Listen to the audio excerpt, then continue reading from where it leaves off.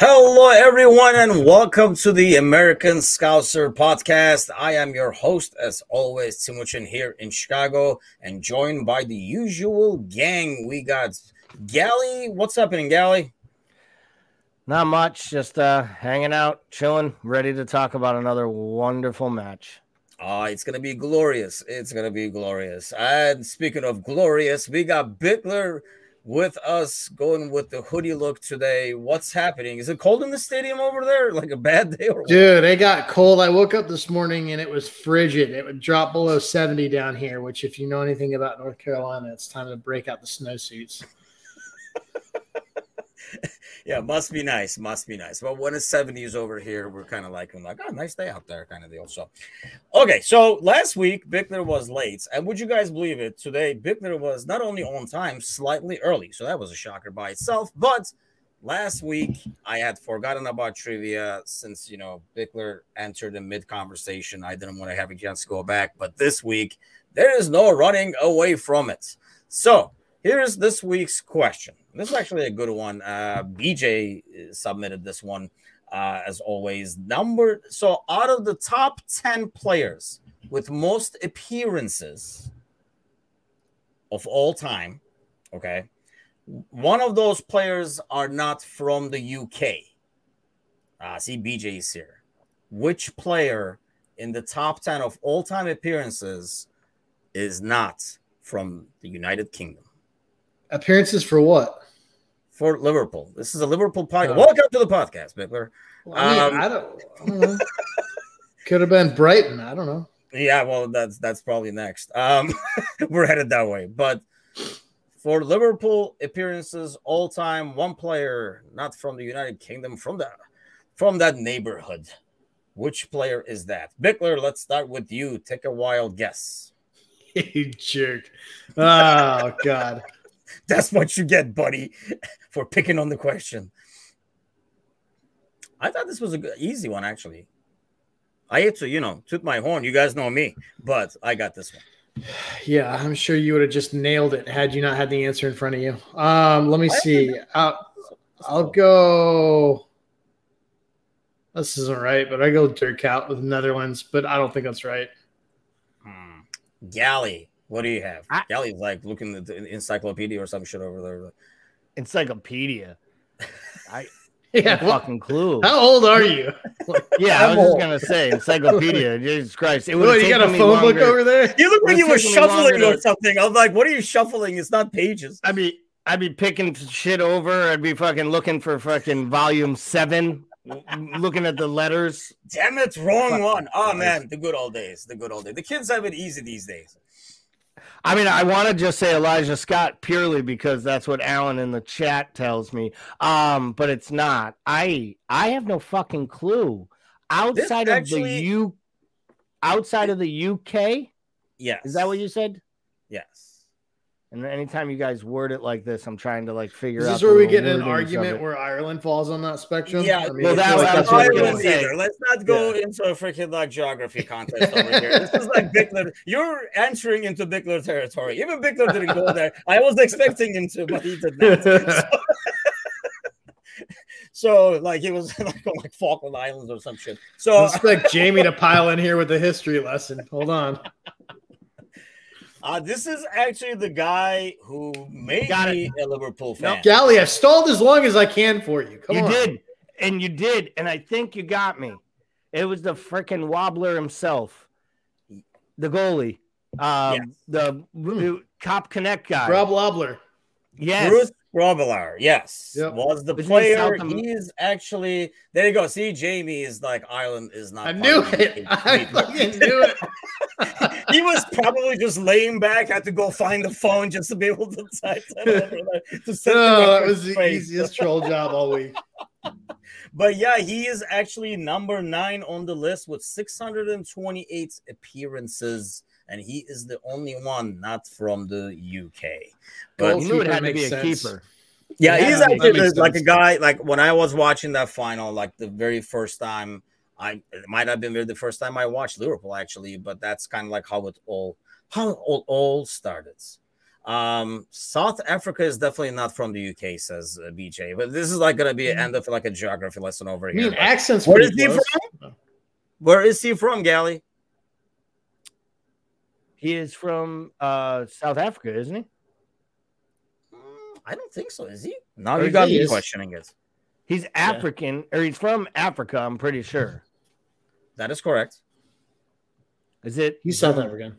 He's not. Yes, I was right. You got me going for a second. I was no way. I got it wrong. Alan is here to save the day.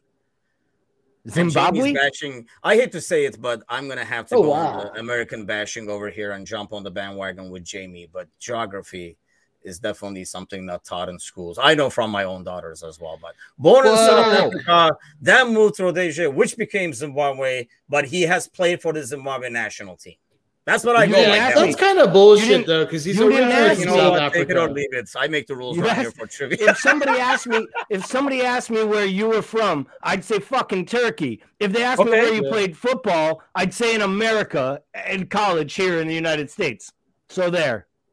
Well, I played in Turkey and I played in England too. The UK, if you will. It was in Ireland. I was in London. But okay, that's it for trivia. Take it or leave it. This is why we avoided it last week. I didn't want to bring it back in. But hey, it's the best segments of the broadcast. We don't have to. We only get to bash you guys instead of bashing the team. So obviously, we're going to have to talk about this misery over here from Saturday. You see the lineup there. So even if we have problems with the lineup, Bickler, you know, Klopp kind of said it. There's a lot of other things that go into the equation. You know, how many minutes people can play international teams, blah, blah. So we don't have all the facts. So let's go with this lineup right here and say this is the best we have. I guess it kind of goes back to the fact that we do not have backup wingers in some ways, especially for the right side. Maybe we could have flipped them over to the other side. But, okay, let's get past that and look at this lineup. When I saw the lineup, I mean, obviously the front line, like the biggest question is Carvalho, right? I mean, the rest of the lineup is pretty much our, like, you know, ideal 11 probably. I mean, obviously Robertson is not there, but when I saw the midfield, I was like, hey, you know, we're going to have to rely on the midfield. I think I even said in the Discord channel, we're going to have to rely on that midfield to kind of like compensate for everything else if Carvalho can't play as a winger. What the hell went wrong? Because it did not happen. I mean, can we just do trivia today? Can we do like 2 or 3 trivia questions instead? Like, that's how miserable this is. I didn't have as big of a problem with the lineup as most people did, just because, I mean, if you look at it feasibly, we know how we treat players coming back from international duty. We have Rangers in like 72 hours after this match. Like, so I understood it. Carvalho's played up top before. He did it for Fulham occasionally, so it's not like a completely foreign position. And Klopp was very clear at the beginning of the year that a lot of opportunities and minutes were going to come for Carvalho up top, which I don't love. But, I mean, the fact is he's another player we bought that plays in a different system, in a different formation than what we do. So we knew it was going to be interesting to see how this works out. I thought it was interesting. I thought the criticism of Carvalho was interesting to me because, to me, he was the brightest spot on the pitch for the first 25 minutes of that match. I thought he was the only one who consistently pressed going forward. I thought he created problems and made them uncomfortable on that side on the press. I thought he ran his nuts off for the first 30 minutes of that match. So I was pretty happy with his performance, to be quite honest, in comparison. But the rest of the lineup, I thought, I mean, it makes sense. It's just unfortunate that we have 4 or 5 world-class players in that starting 11 that are playing the worst football of their entire career at the same time. At the same time, yeah, I guess. I mean, with Carvalho, he was running all over the place, but it always seemed like he was in odd places, and I could not tell initially if that was by design or he was kind of losing himself and like doing the pressure in the wrong spots. And obviously, you know, when you listen to Klopp afterwards, you know, he doesn't want to pile on the defense. It's like team defending, and obviously if midfield and the starts from the front and everything like that. But still, Carvalho is like the least of our problems, probably. Out of all these freaking problems that we have, Gally, which one would you pick as our biggest problem? Our greatest problem is that we can't defend. Like, and it's not Trent, and it's not Matip, and it's not just Virgil, and it's not Tsimikas falling asleep at times. I mean, you can argue that Tsimikas was the best defender on the pitch. And if he is ever your best defender on the pitch, your defense is in real trouble, right? We all talk about how good he is going forward. He was the most checked on during that match. I think you could argue that was, for me, and I've said this before, Virgil was terrible. Trent was, that's the worst match I've seen Trent play in a long time. He looked disinterested. He turns off twice. Matip didn't help him or do him any favors. Left him out to dry a couple times where you think you'd actually be more checked on to try to help him out and support him because he's clearly struggling. Virgil not clearing that ball. And again, Virgil yelling at defenders, just looking like he's uncomfortable in organizing his own defense. And all of that, and I'd argue the biggest problem on the pitch is Jordan Henderson doesn't look like a shell of himself. And I think this team needs somebody in that midfield to be a catalyst for the energy that is delivered to this team. Sometimes it's Fab. At times we've even said it might be Keita, when he's playing out on the left. And a lot of times it's Henderson. And I felt like Henderson couldn't close anyone down. I felt that Henderson was at one of the worst performances I've seen him play. And I think, Paul, you mentioned a stat when we were prepping and talking earlier of how few passes he made over a 60-minute period. And it just showed that he was nowhere near it. And I think when he's not on it, nothing works. Nothing in front of him works and nothing behind him works. So to me, it starts with our defense, and then it really hinders and hangs on the biggest problem we've had for over a year on this podcast we've been talking about. Everyone in our midfield keeps getting older, and somehow they actually look even older than they are right now. It's a scary combination.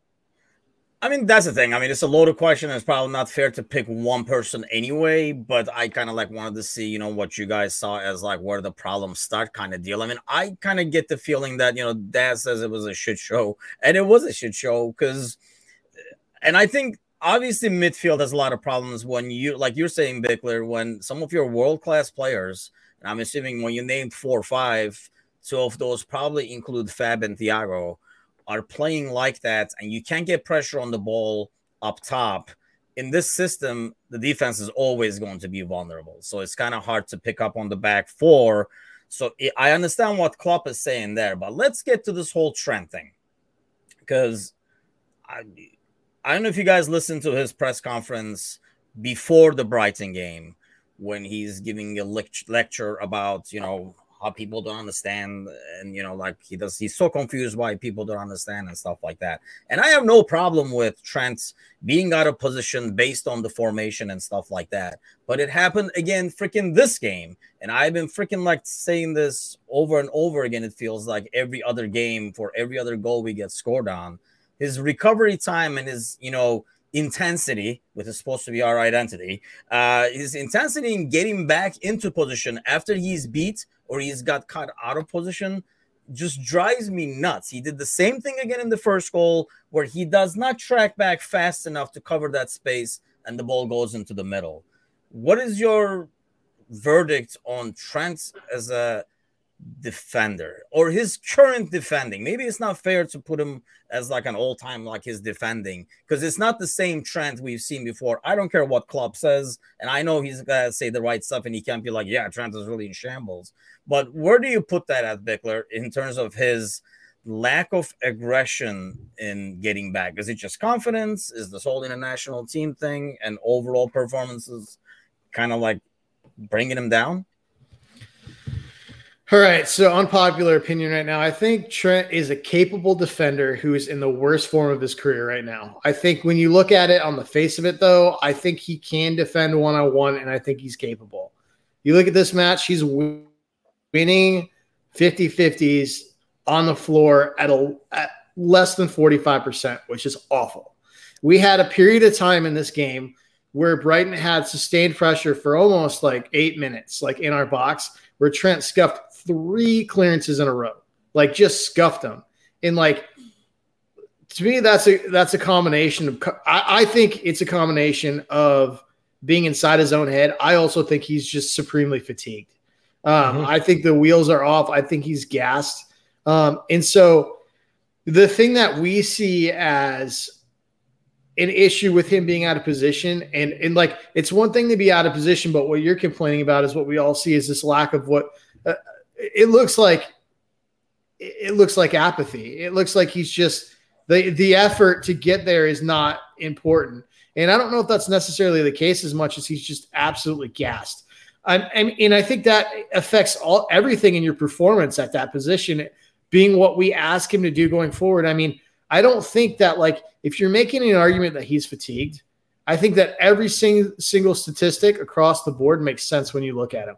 I mean, 0 for 8 on crosses, like, dude, like that'd be hard to do on purpose. Like, I mean, for real, it would be hard to go out there and miss 8 crosses on purpose. Like, it's just something is seriously wrong across the board, and it's not just Trent. Like, in the really scary thing to me, is not only is this fatigue across the board, but we don't have contingency plans for our most important pieces of it. So if you look at let's look at 4 world-class players on this side. Let's look at Mo Salah. Let's look at Fabinho. Let's look at Verge. Let's look at Trent. 12 months ago, you could make an argument for all 4 being arguably the best at their position in the entire world. They are the 4 that are probably underperforming the most below their mean, what we know as their average. In my opinion, Verge, Fabinho, Trent, and Mo have been the furthest beneath their mean. I think for Mo, you can make the argument that tactics have really hurt him, the tactical adjustments we've made. But the really scary thing to me is not only their performance dipping, but the fact that we have no rotational answers for that. We made 5 subs in the Brighton match. Not a single one of those players was subbed. Not a single one of them. There's no answer for what do we do if Mo's out. There's no answer for what do we do if Fabinho's out, other than James Milner and moving an old-ass Jordan Henderson to that spot. We have no answer for how we rest Verge regularly, outside of Konate, who's been hurt and is needed on the other side. We have no answer for a Trent. We bought one. He's been hurt. And that's the scariest thing to me.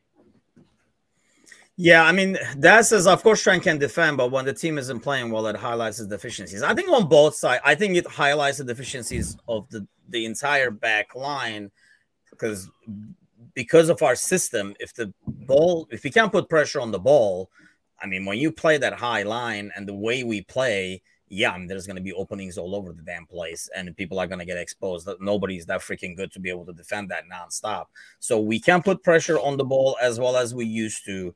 And obviously the midfield keeps turning the ball over uncharacteristically. Even like players like Thiago was way off in his, like, simple passing, not even like, trying to do the long diagonal or something like that. And this is a point that I was going to ask, and let me ask you that, Gally. I mean, when I looked at the game afterwards, I was kind of like phone watching at like the cross-country thing for Layla. I was that parent with the phone as they're like lapping around and watching. But then I rewatched the game afterwards. I just still do not understand the Milner substitution, and I do not understand why we would insist on. I mean, why take Costas out instead of Trent, who was clearly struggling? I mean, it's not like Milner's a left back. You could have played Milner right back too. There's no way that Klopp was taking Trent out on that performance as if he were being taken out because it was for tactics. Like, if he had yanked Trent there, the story today would have been, has Jurgen Klopp given up on Trent? That's what people would have talked about. He went to a James Milner because Trent was playing so poorly. Listen, if there was a living, breathing right back, he deserved to be taken off in the first half on form, on merit. Like, his play in the first half was really, really bad. And like we talked about, like the clearance where he hooks the ball back into the middle of the box, he just tries to clear it and it kicks it straight up in the air and it comes down in the middle of the box and they almost score their 3rd goal. I mean, the one where he brings it down on his chest for the second one is all mental. The moment he puts it on his chest, he's giving up. We're conceding a goal in that moment.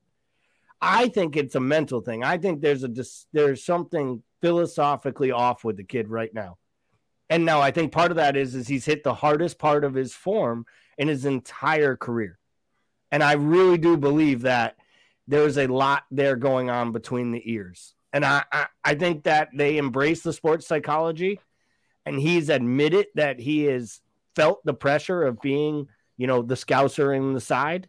And I think that it's hard when you come up at 18 years old and you're literally starting in 2 Champions League finals before your 19th birthday, and everyone in the world tells you how great you are.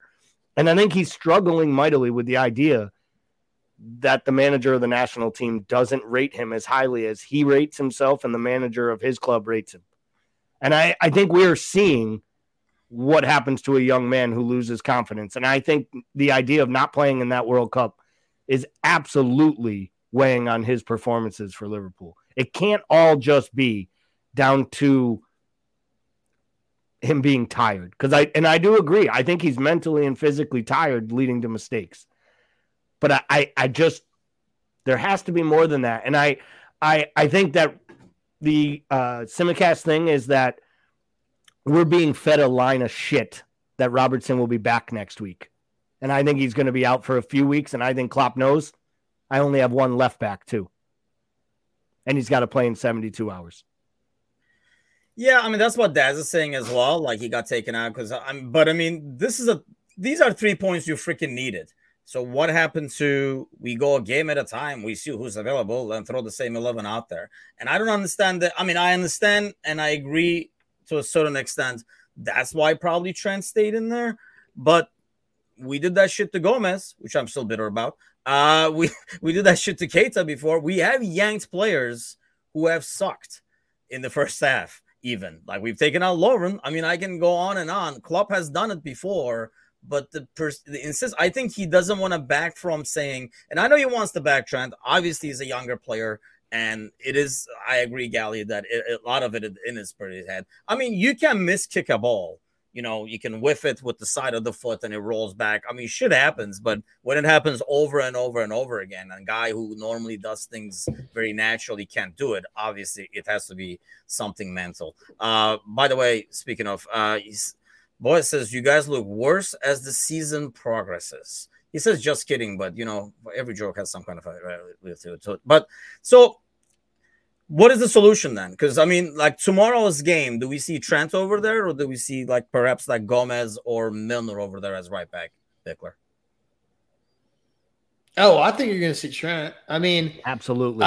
You could make an argument for Joe, but, like, what is the biggest criticism that we always have when Joe Gomez plays right back? He's out of position. Like, you know what I mean? And all you're doing is giving you another guy that we think is usually out of position that doesn't offer as much going forward. So, I mean, I think it'll be Trent again until the wheels fall off. I don't think Trent until Ramsey's ready. God knows when that is. Yeah, I think so. I don't think there's another option. I mean, I really don't. I mean, like, I don't think Gomez or Milner are sustainable options there. And the only one that you can make an argument for in my opinion, is probably Gomez. But I just can't see it. I can't see it. I think we're going to stick with Trent. And I don't know. The only long-term solution is if Ramsey is healthy and takes us all by surprise and really pushes Trent for minutes. And that would be best case scenario. But that's it. I mean, there's no easy solution here across the board because we had issues that we knew were going to happen that we didn't address in the transfer window, and it's an old squad. And that to me is where it comes back to Timuchin. That's what I still struggle with. It's the age. It's everyone in front of them making it. It's like each line is playing poor because the line in front of them isn't doing their job. Mo's not, playing to Mo's level. Bobby's doing a great job through the middle, but he's a unicorn. We all talk about it. He's a different cat than anything else we're going to have. And we probably won't get that type of vintage performance out of him. And as good as Diaz is playing at creating on the left, he's clearly doing things that it's making harder for Robo to do his job on the left-hand side because his underlying numbers are all down. Thiago looks like he's aging and he's struggling a little bit to stay on the pitch. And Henderson kind of looks a shell of himself. And then we wonder why maybe Fabinho's doing extra work to cover two guys on both sides of him. And at times he's doing just as much work to cover Harvey Elliott and his deficiencies on one side. So it's like we have a team where our replacements are kids who aren't ready to play yet our supporters don't want us to go buy players because they may slow down the progression of those kids. It's like it's chicken and the egg. And all we needed were solid reinforcements for the last 3 to 4 windows, and we did nothing. And you know what? It gave all the people who bitch, and I'm not even going to FSG, it gives all the people who bitch about us not doing enough activity in the transfer windows the last 2 years. You're seeing it on the pitch because this side is getting older and older and slower. And unfortunately, you don't get younger as you get older. And that's what all this team keeps doing. Yes. Don't we all fucking know that? Painfully know that. But that says we're a well-oiled machine, but when all the parts are working, but when one part is broken, it breaks down. And I think that's like the biggest issue here is there is little fires everywhere. So it's not like one big fire to put out. But I get that analogy, but at the same time, the car's not going to run the same if it's 30 years old. You know what I mean? Like the actual machine is not going to run as well as it used to the older it gets. And I just think that's what we're seeing. We're seeing a machine that's designed to run a certain way with parts that aren't going to operate the same way that they did when they were 5 years younger. So what is the short-term solution then to the current problem, Gally? I mean, the short-term solution was nobody's going to get invest younger. In the window. We're talking about not being able to rotate as much, and you kind of have like a October here where Des says we got a Ford Escort right now. Pretty much, but it takes you to work. That's about it. But so, Gally, what is the short-term solution? What is your short-term solution? Let's ask that one. I think the short-term solution should be to make changes to the tactics, which we know won't happen. Okay? Yes. We should be shifting to the talent we have. We've never done it, so why would we start now? You know, to Paul's point, you know, you could argue you have Elliott, Carvalho, and Jones, all three players suited to play in the number 10 off a striker, and all three will struggle to play in a midfield 3, yet that's what we do. And our solution probably is Harvey Elliott replacing Jordan Henderson in the immediate future in the starting lineup. I think that's probably the first thing that's going to happen. I think we'll see it tomorrow. I don't know that it makes us that much better. I think a healthy Jordan Henderson would get us what does us the best. But here's the thing. We haven't seen that in 8 to 10 months. What we need is players to come back to the form they had last March. Because it was around then that we went off the boil. Everyone likes to point to the end of the year in the Champions League or after AFCON. We didn't play well down the stretch either. Yeah, we won every game, but we need Fabinho to get back to top form. Because I think that strengthens the center of the defense. When he's playing at his top level, I think the center of our defense is better. And in turn, makes the other two midfielders operate smoother. So if you ask me the one player I feel getting back to top form would help us the most, it would probably be Fab getting back to top form. That would be my biggest fix. But I don't think there is a solution on this in this setup right now to their problems. I honestly, we're never going to see this, but I am convinced, and I will go to my grave convinced of this. I'm convinced that every single player in this current side would benefit from a switch to a 4-2-3-1 tomorrow. Like, I think it solves a lot of issues. It would cause Trent to play differently. So, I mean, fact. You gotta weigh that out. Like, we're so used to having a system basically built around what makes Trent special, and that would nullify that. But I will insist that if you sat Thiago and Fabinho in front of our center backs right now, that immediately makes us stronger. And then you've got naturally wide players that in Mo and Diaz. I mean, Mo likes to invert himself, but I mean, I think they could cause problems out wide. You've got Nunez, who's a natural striker that can play up top. You've got Bobby if you want to recede into the 10 role, and you've got a slew of options that you can plug in the middle of the 10 spot. It just makes so much sense to me. In fact, every single addition that we bought for the squad has almost been tailor fit for a 4-2-3-1. And the fact that we don't play one is so weird to me.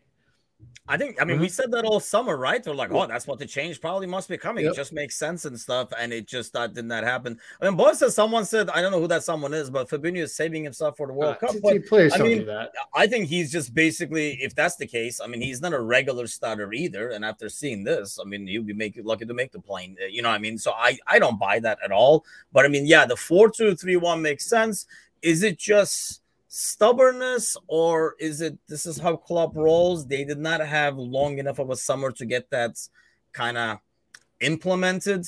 I mean, this is the same guy that trotted out midfielders as center back over and over and over again until how long did it take before we just we're like, hey, 12 matches without a win. Why don't you guys get out there as center backs and we put Reece and freaking Nate out there to kind of fix the issue? He doesn't make changes like this. I don't foresee him making this change as much sense as it makes. You know, we all questioned over the summer, is it him not buying players? Is it the players aren't on the list he wants, right? They're just the guys he doesn't want. Maybe deep down, he got frustrated that the organization and the club started buying the players for where they're going and not as much for him. Because it feels to me, actually, the more I watch it, even Carvalho, Nunez, Ramsey, these almost feel like they were purchases for the next round, maybe the next year or 2, 3 down the line. And maybe it is towards a different style or formation. And maybe, maybe for all we know, Klopp signed his extension, but talked to people behind the scenes and made people know, like, I'm coming back to run it back one more year. I ain't walking away winning half of the quadruple, but maybe this was going to be it. Maybe this is the end, because I'll tell you what, unfortunately, whether we like it or not, this smells, feels, and looks an awful lot like how it ended in Dortmund. It was about this time in Dortmund that they started to hit that they were mid-table. And then by Christmas, they were in a relegation zone. And by January, he resigned. And I don't think he'll resign or leave Liverpool, and I don't think we're going to be in a relegation zone. But did you see him screaming at Fabinho from the touchline? And Fabinho do this and just walk away? You never, ever saw guys look at Klopp when they're getting undressed. And Fabinho kind of looked at him like, you're yelling at just me? Like, it's just me right now. And I think it was after the third goal or the second goal. I don't remember which one it was, but Klopp is laying into him. And the guy on the, European feed I was listening to made comment of it. Like, you don't see players basically kind of stand up to Klopp or talk back to Klopp a little bit. He doesn't look like a guy on the touchline that every player is bought into these ideas, because the players on the pitch don't look like they know exactly what they're supposed to be doing. Maybe it's just me and I'm reading into body language, but they're yelling at each other for a reason. People either aren't doing their jobs or they're questioning the job they're being asked to do. I don't see how they would be questioning it. If anything, they could be questioning each other's performances, because they're doing the same goddamn job. I mean, this is pretty much the same damn lineup that was out there, except Carvalho. I mean, for the most part. I mean, yeah, you had Costas there instead of Robertson, who we agreed over time, no need to change it now, that he's a very capable backup that can do the job. And, like we were like, oh, the backup left back position is so, I mean, really, aside from Carvalho, it's the same damn lineup. So everybody should know their jobs. But obviously, if your performance dip and if it's like across the board, I think maybe being singled out doesn't sound good, because when everybody else is sucking, you're like, why me? You think that this team is pressing tactically to the same level that they have in years past? Because I don't see it. But but that's not what I'm saying, though. You're saying it's not like they're doing something different and they don't know what they should be doing and they're not buying it. They should be doing the same shit. We're just not doing it as well. I don't see this side does not appear to me like they are set up in the same manner in which they have been every year that we've seen in the prior years. They look to me either maybe they're not doing the job they're being asked, and therefore it's leading Klopp to being more frustrated and calling them out. But he's been more dour than he's ever been, which makes sense. They're losing. And I think an act like his only wears thin when things aren't going well. Anyone who's ever had a boss who has the huge smile and tells everyone he loves them and hugs them and does everything great, I'm a sales guy, right? Those sales managers are the best managers in the world at the sales meeting, and they're cheering you on and they're buying everybody drinks, right? And then as soon as your numbers go down for a couple months and your phone rings, it isn't the same feeling, the same look. And after the meeting, they're like, Gelly, can you stay behind? So we can Can we have a conversation about these numbers? How's that podcast going?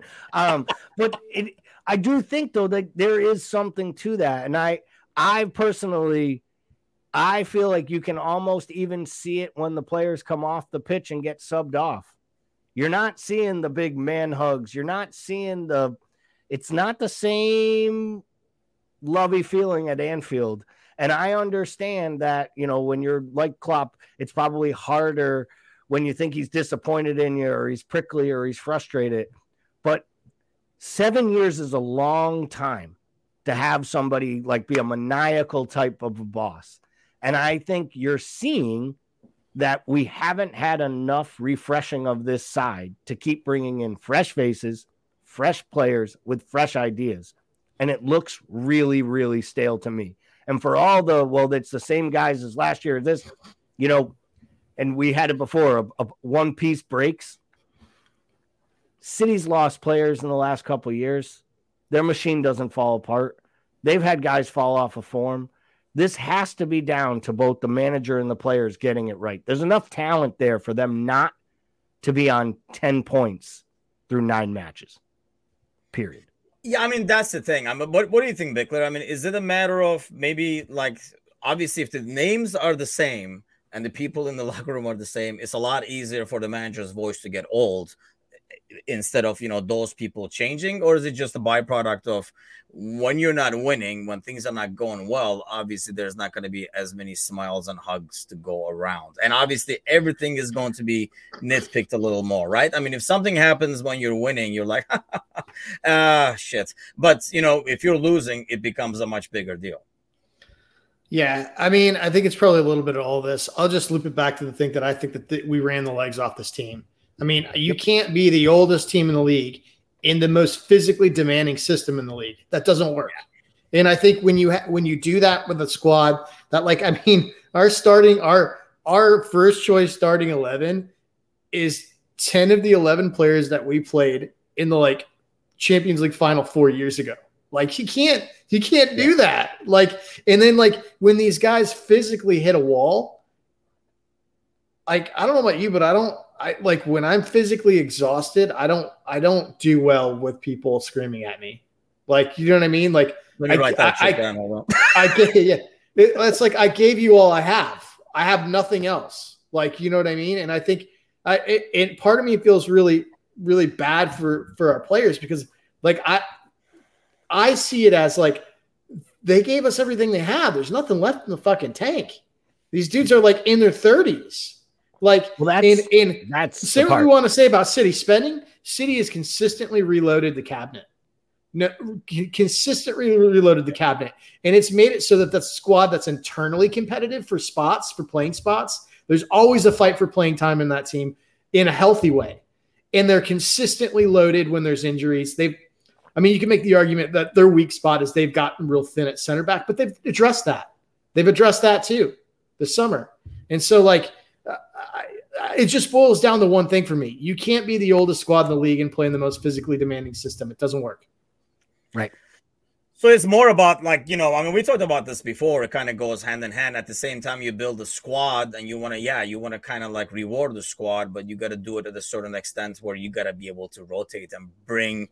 I think we've done this. I think you were talking about it a bit earlier, Bickler, where we had these young guys and we were like, keep the path open for these young guys and not bring somebody like middle of the range. Was that you, Galli? I'm sorry. And it's okay. But we haven't We have not gotten what we thought we would. For example, like Curtis Jones or somebody like that in that midfield, where we kind of reserve the spot. Your seat is open, but there is nobody in the damn seat. So 4-2-3-1 says Boaz, and then he says that's how he plays in FIFA. Yeah, that's why we should play it. That's why we should play it for one. But that's why we should play freaking FIFA to see how he plays this 4-2-3-1. First of all, so FIFA 23 is out. I know, Gally, you're not a gamer. Bickler, have you joined the FIFA 23 crew yet? Not yet. Nope. I'm still just old timing it on FIFA 22 like a peasant. Well, it's out. I mean, I'm sure there'll be like a lot of patches coming out soon, but we're kind of like building the crew on the Discord channel. So join the Discord channel, throw your name and username in there. Going to see how many people are like PlayStation 4, PlayStation 5 and stuff like that. So we can get that league going.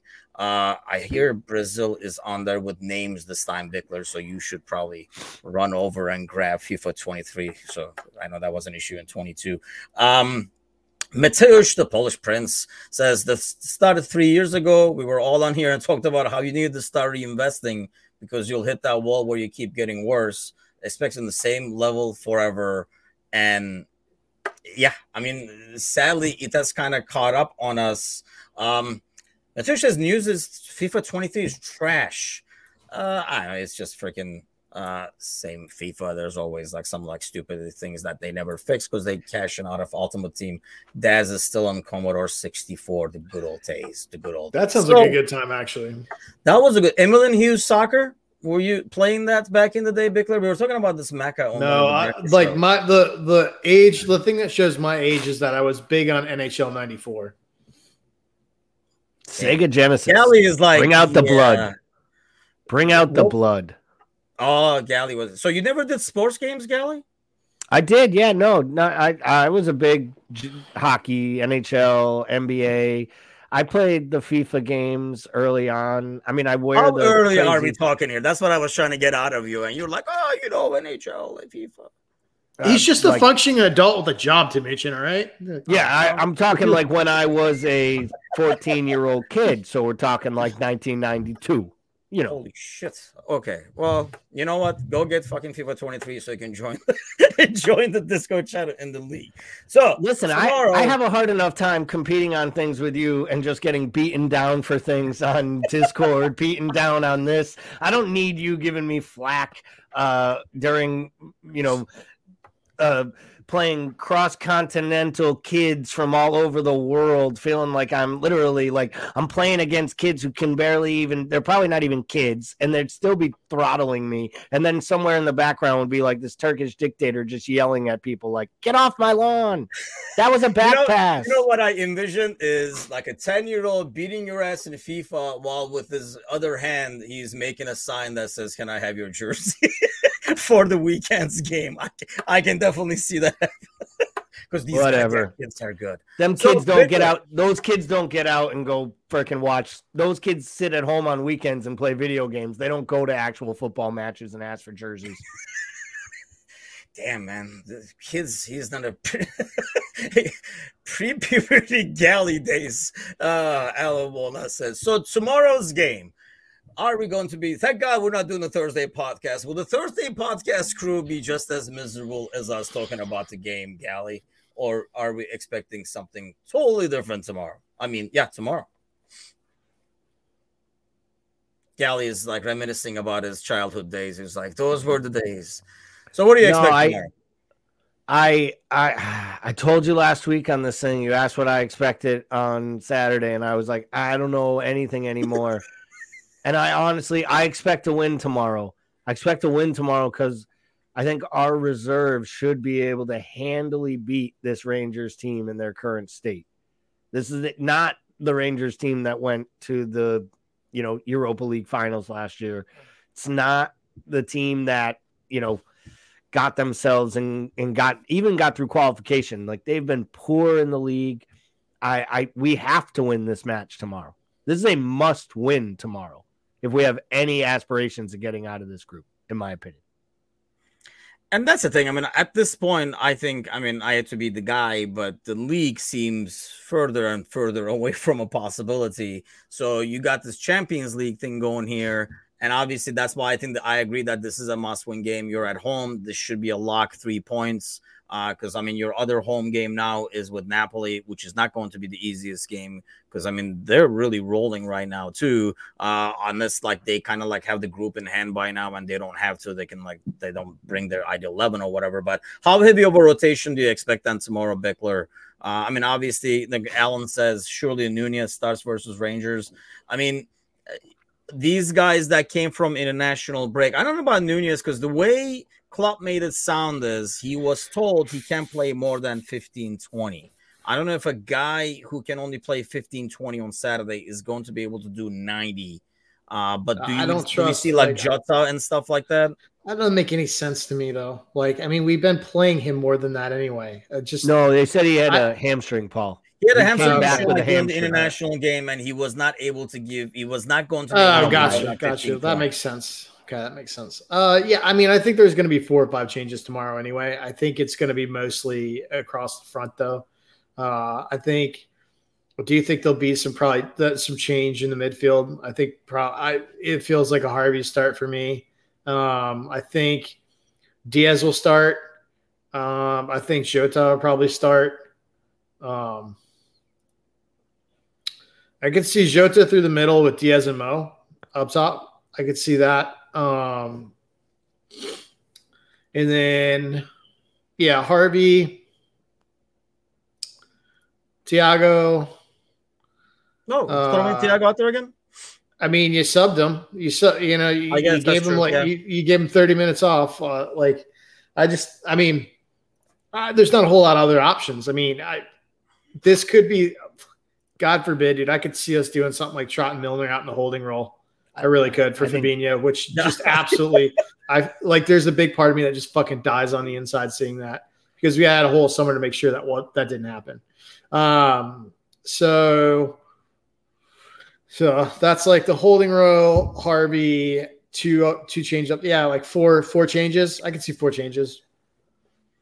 And that's the problem right now. Here's the thing. Even if you come out tomorrow and win, until I see this team put 2-3 game performances back to back, it's going to be hard to kind of say, okay, this is what I expect to see. Does the fact that it's a European game, Champions League, different atmosphere, make it different for the players, Gally?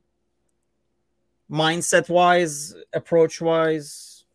Maybe it allows them a little bit of freedom just because they know that it's a league that they've had it's competition they've had success in. There's the whole aura around European nights at Anfield and just the mentality of the difference of it's not another league match where we have to go through we drop 2 points or whatever. I think there'll be rotation at the center back position. I don't think he's going to start Matip and Van Dijk. So I think one of the two of them has to be rested. And whether that's, the real question is they say Konate's been in training for 7 full sessions. So if Konate is fit, I feel like he has to start. Now, does he start with Virgil or do you start him with Matip? Do you start him with Gomez? Virgil needs a break. For me, that I would sit Virgil tomorrow. I really would. That's where I would go. Again, we do this every week, guys. And then we come back and say, but he won't. I want him to give me Konate and Gomez at the back and see what they have together. And if you got to play James Milner, even play him at right back, I'm with Paul. If you're going to play James Milner, let Trent sit down and just don't attack on that side. Hang back a little bit. But that's the other thing. We never shift our tactics. We take Trent out of the game and Milner is still the most furthest person upfield. And then we're pissed off when he can't. Then we're pissed off because he can't get back. So that's American football stuff where you just plug another dude in the slot receiver and just run the same route. It doesn't work, buddy. Yeah. It was like when the Patriots were that crazy offense, and they had Welker and Moss and all these pieces, and the guy'd get hurt, and they'd be like, yeah, just put that backup fit wide receiver. He can run, and they're like, Wes Welker might be the best slot receiver ever at this point of his career. And the quarterback throws it before he breaks because he knows where he's going. But anybody can do that. It's illogical. And I will tell you, if there is one thing at the end of the day, when we all write the book on this chapter of Liverpool, right? If there is a caveat or if there is a chapter to still be written, it will be like what could have been had Klopp been slightly open to changes.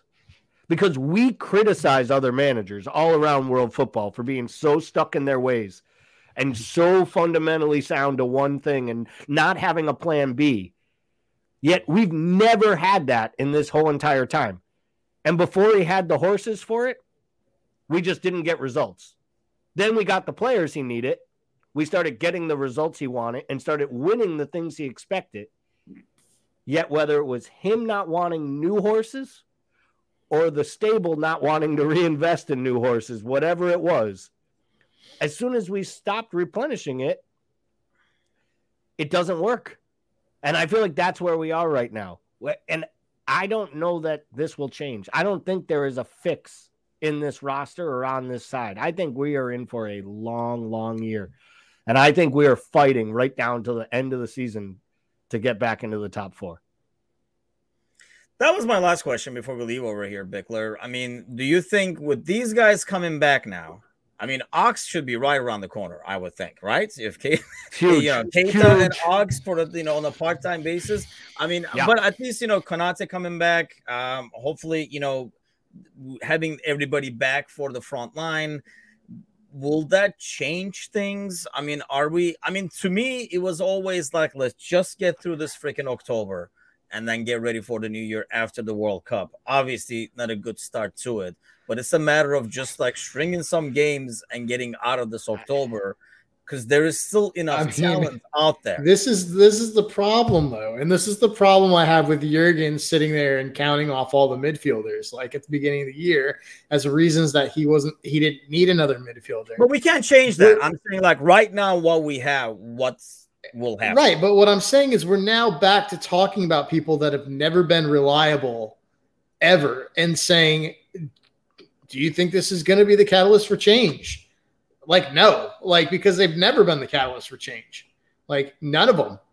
So, I mean, the best case scenario is that we get a renewed Naby that can hold up and come in and actually kick off for us. That's it. Like, I just don't like. We've never had a situation where Ox and Jones consistently came in and made us better, ever. And as poor as our starting 11 has been and as old as our starters are, they probably still aren't an improvement. And that's more, I think that's more of a reality of where those players are at than anything else. I'm still holding hope that, especially Konate coming back, the midfield is going to be the issue. Like, I feel like that's one area that I don't see, kind of like what Bickler is saying here, Gally, is I don't see anybody out of these names coming back and saying that should solve some of the problems unless we make a change in the formation, which we will not. So we'll go around and around and around because, it's not like, once Curtis Jones is back, everything is going to be a lot better or anything like that. And we're never going to get Harvey and Carvalho. While they're like great talents for the future, they're never going to suddenly figure out defending and be able to solve the midfield issues. So I think we're going to get stuck at. But that's why I feel in some ways getting out of this October was going to be key. But I'm glad Trevor said something. No faith in Arthur to be useful at all. Where is this guy? Do we see him tomorrow? It's so ridiculous. I almost jokingly said earlier, oh, wait, and maybe Arthur gets his start tomorrow. But, like, if Arthur can't find his way on the pitch with 5 subs in the Premier League, literally, he can't. It makes no sense. It really doesn't. I know Klopp's saying all the right things. Maybe he never plays a minute. Could he sneakily start tomorrow for Thiago? I think he could, because I don't know that Klopp's going to roll Thiago out there twice in 72 hours. I don't think that makes me nervous. Now, what makes me just as nervous is starting Harvey Elliott and Arthur in the midfield together, because neither of them doing much defending on the Could you imagine that? Maybe with James Milner to babysit in between them as they get in a fisticuffs over which one played worse.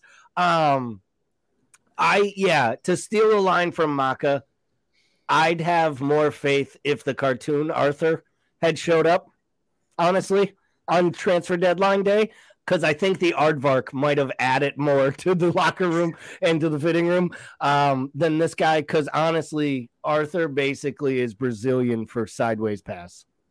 I feel like his arrival looked really similar to like the arrival of the kid in Adam Sandler's Big Daddy when he just showed up on the doorstep and Sonny was eating Chinese. Like I feel like that kid is Arthur and Sonny is like Jurgen Klopp eating like a box of Chinese, and they're like, "Hey, we got this for you." And he's like, "I didn't need it," but they're like, "Yeah, you did. We got one for you." Like, and that's the thing, Jamie says Arthur has barely played competitive football in a year. He's needed this time to get match fit. Now, why the fuck did we buy him in the last day? Especially after saying we just need the right fit. I mean, the right fit surely wasn't a guy out of shape. It's frustrating, aggravating. I mean, then we shouldn't have signed him at all. Like, if he was never going to be able to play, I'm thinking actually we will see an Arthur appearance tomorrow. I don't think starting, but I think we see him off the bench tomorrow. We freaking should. I mean, before we have another injury with one of these guys that, already are performing below their levels, and we're saying it's due to fatigue, you don't want to try it. I mean, I agree with Gally. Like, you don't want to put Thiago out there again in 72 hours. You probably don't want to throw Henderson out there in that time of period either. Maybe Fab, but yeah, I mean, you're going to throw Elliott. There's another slot open. So I can still see Arthur maybe squeezed in there, but I highly doubt. Trevor says maybe it has a translation of right fit instead of not fit. I mean, I don't understand why we waited for the right fit, and I got a guy. It's the Kabak thing all over again. It's a forced buy. The ownership was like, you're taking another body, period. Like, here's a player. Ben Davies. We will actually see for real at Anfield. Tomorrow, by the way, he will be real, or he'll be just a hologram running around. As well as I do, man. That guy's gonna trip walking into the stadium, turn an ankle, and it's gonna come out like over the intercom. They're gonna be like, "Oh, Ben Davies unable to start for Rangers today," and literally people in the crowd are just gonna be like, "I told you he wasn't real." Injured during warm-ups is what I'm waiting for as well. Okay, real quick score predictions. Get the optimism out, people. Bickler, what you got? Because we loaned them. Why would you know what? Don't get me started, Jimmy. I'm treating Liverpool like a lot like any sort of new relationship where I have absolutely no expectations anymore because I just do not want to be disappointed. But I will go ahead. I'll be super positive. I don't feel good about it. I'll say 3-0. Ooh, for a guy that's not positive, that's pretty darn good. I'll take that. I thought you were going to squeeze in a 2-1 or something. Gally, what do you have? Yeah, I'm going to be less positive. I'm going to say it's 3-1, and I just don't see that they've shown me that we won't get hit somewhere during this match, either on the counter or just somehow Rangers will do something stupid. We'll do something stupid. So I'll say they find a way to get one on us. We score 3. And I do think Nunez starts. I just hope he plays well because I think that guy needs a good performance as much as anybody does right now. And I think that would give the side a shot in the arm as well. I go with 2-0. I'm going with a clean sheet over here, people. This optimism is going to wear out really fast, though. I mean, it's just it has been painful to watch. The dogs are extremely disappointed with my overall moods because, when we're coming back, the snacks are not coming out like if we're ahead. So they're kind of disappointed with this new scheme. Let's go with that. Let's get some 3 points. And then on Thursday, the boys hopefully will talk about a new win. I'll be back tomorrow morning. We'll do like an early preview with Trevor for the game. And then let's hope we get the 3 points. And we'll be back together as the gang. Bickler with his hoodie. And we'll be back live next Monday night with a brand new trivia question. I'm sure BJ will brew one up for you guys. Thanks a lot, everybody, Go ahead. Can we just come back for once? Can we come on this Monday podcast after a win so we can fucking talk about like drubbing Arsenal people? Like, I'm serious. Kelly said to me, she's like, it's Monday. I don't understand. Monday was always your favorite day of the week. Yeah, it used to be fun to do this shit. Now it's like literally going to therapy. And now trivia is the high point. That's how far we trivia. I'm looking forward. You and goddamn trivia. I swear. It feels better just having a 15-minute roast session during trivia on me and Gally than it does talking about this. Hey, it does. We get through trivia, and I'm like, if you lose to Arsenal, that's what your guy is getting next Monday, probably. Because it has become a therapy session instead of some analysis and talking about the good times. To be the highlight of my week. Got to go through some bad times to get to the good times, people. So let's hope the boys turn it around. I mean, I see it all over the place. They need our support more than ever, which they do. But at the same time, you got to call out what you see, too. You can just be, like, watching the games with, like, blinders on. So there's, like, a good, happy medium that should be done there. I see posts where it's, like, either, like, if you don't support them now, blah, blah, blah. I mean, you still got to see what's wrong so things get hopefully improved. And improve they shall. Tomorrow we will start the winning streak. And then, hopefully with the Arsenal one, we'll have some good conversation, because I'm sure Kelly, that's basically Kelly saying you're really crabby today, by the way, but that's it's basically telling me she hates me. Thanks a lot, everybody, for joining. We'll see you guys next Monday. Take care.